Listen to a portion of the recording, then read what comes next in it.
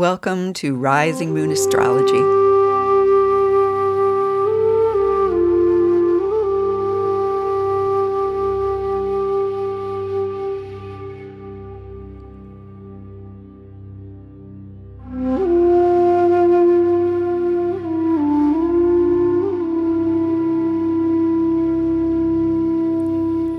This is Mary Pat Lynch of Rising Moon Astrology, welcoming you to my podcast.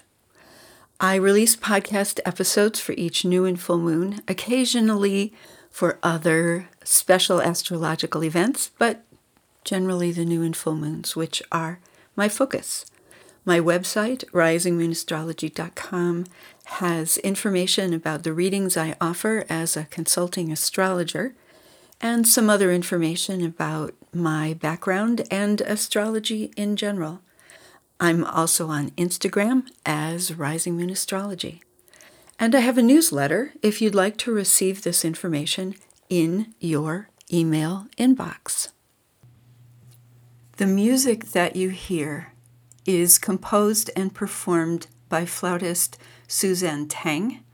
The track is called September Angels, and her music is available through magnitunes.com.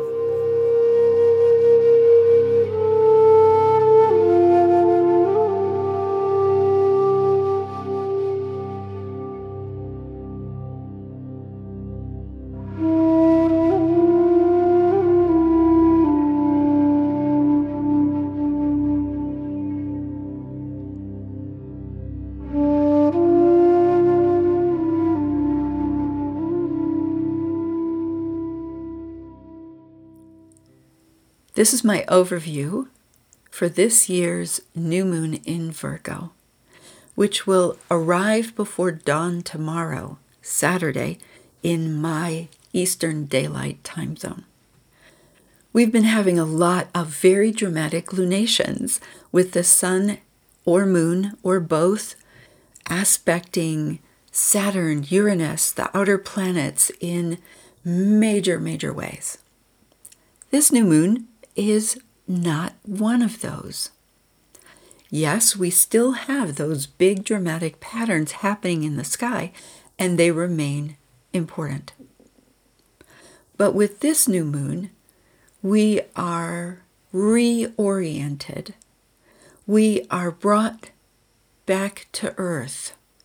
We are brought back into, or I suppose I should say, this new moon invites us back into relationship with ordinary things, simple things, earth things, natural things, and beings, of course, all the beings of the natural world that surround us and that make up this gorgeous planet of which we are one small part.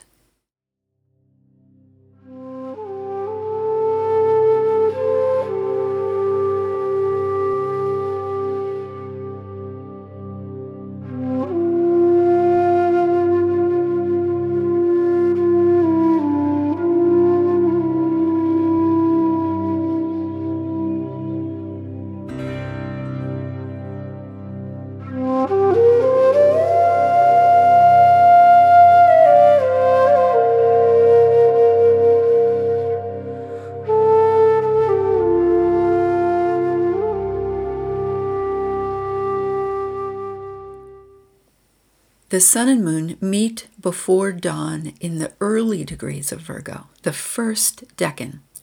This is the sign of mutable earth, of simple gifts, tending gardens, mending, weaving, and caring for the world around us. This is an inwardly focused new moon. Virgo is rarely loud, preferring to keep under the radar. Mercury, ruler of the new moon, is slowing down. In about 2 weeks, they'll turn retrograde, initiating another kind of inward time. Much of that retrograde will be spent in the sign of Virgo. One way to think about this new moon is to take note of what is not happening. With the Sun and Moon at 4 Virgo, there are no aspects to Saturn or the outer planets, Uranus and Neptune and Pluto. The nodes of the Moon are not involved. Naturally, there are patterns in the sky that reflect the intensity of the times we're living in. Venus at 19 Leo anchors a T-square that once again activates the Saturn-Uranus square. Venus and the asteroid or dwarf planet Ceres in Leo oppose Saturn in Aquarius.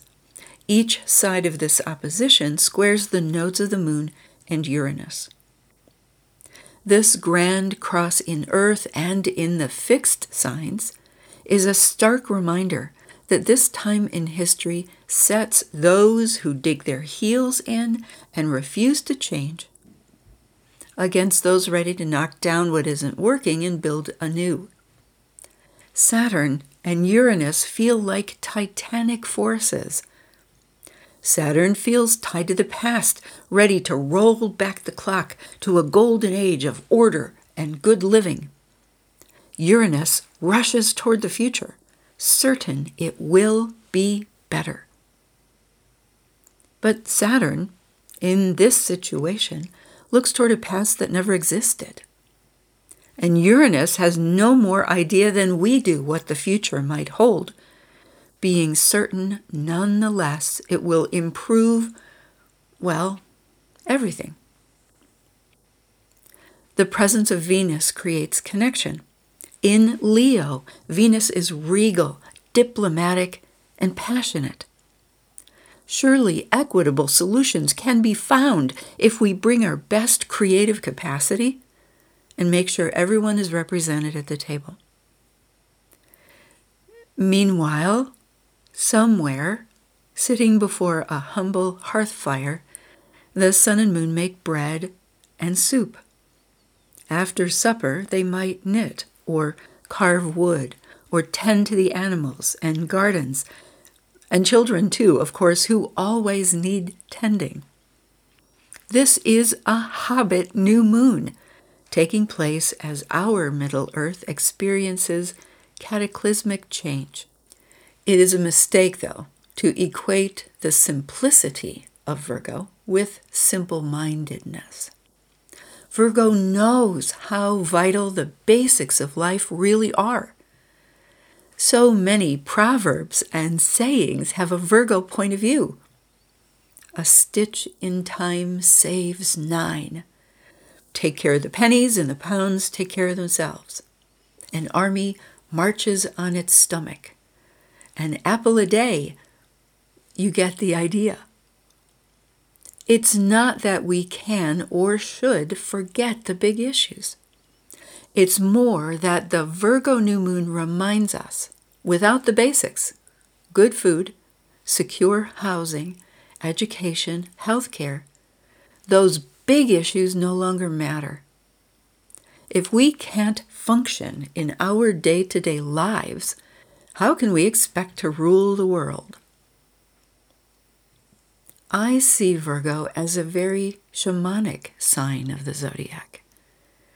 Perhaps Virgo doesn't have the dark mystery of Scorpio or access to the wisdom of the world like Sagittarius or the cosmic connections of Pisces.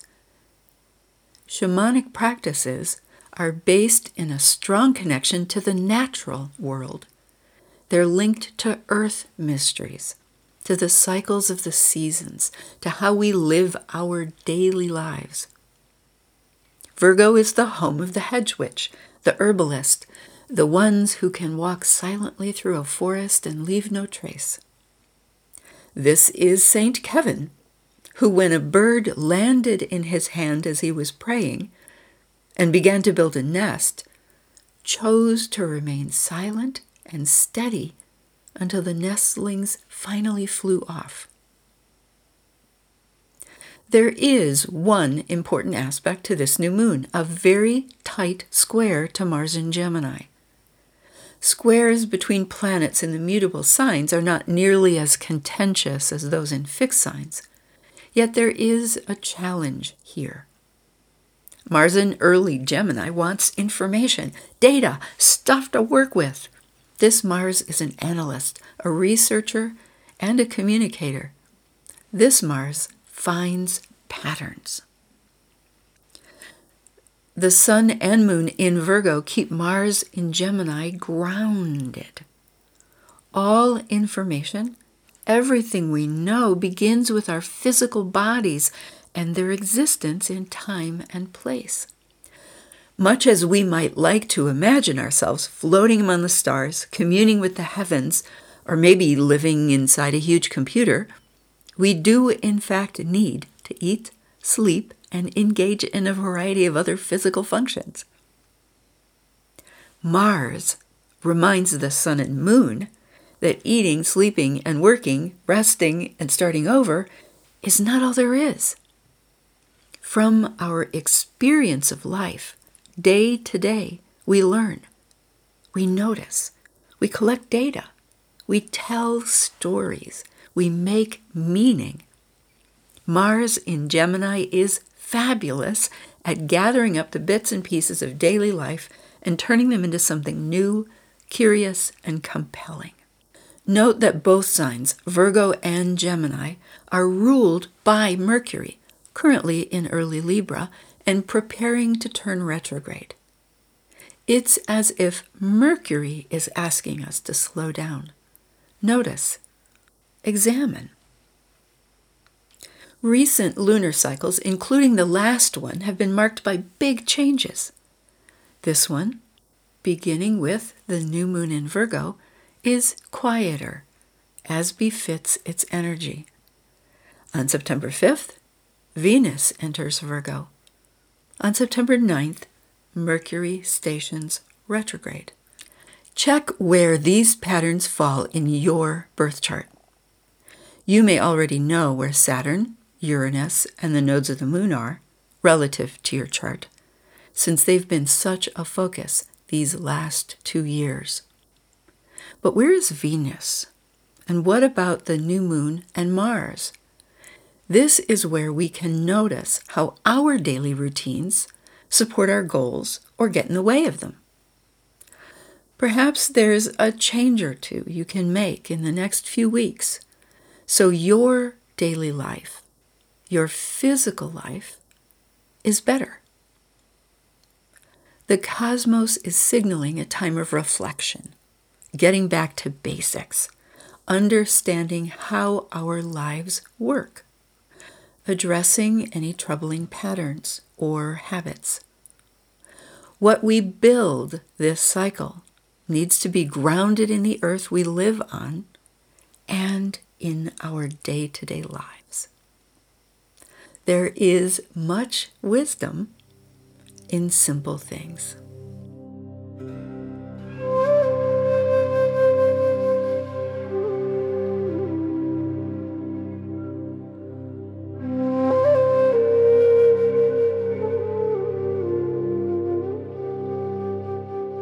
This is Mary Pat Lynch of Rising Moon Astrology, who interestingly discovered today that I have my first spoof account in Instagram, someone pretending to be me by misspelling the name of my astrology practice, Rising Moon Astrology.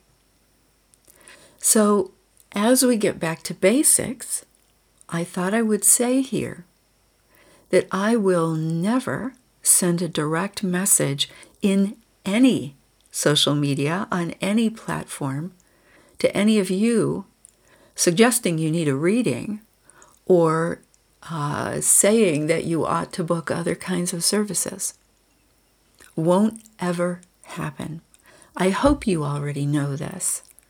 I would love to work with each and every one of you, should you choose. But if anyone ever pretends to be me and says you need to do it, know that it is not me, because the choice is always yours. As always, thank you for listening.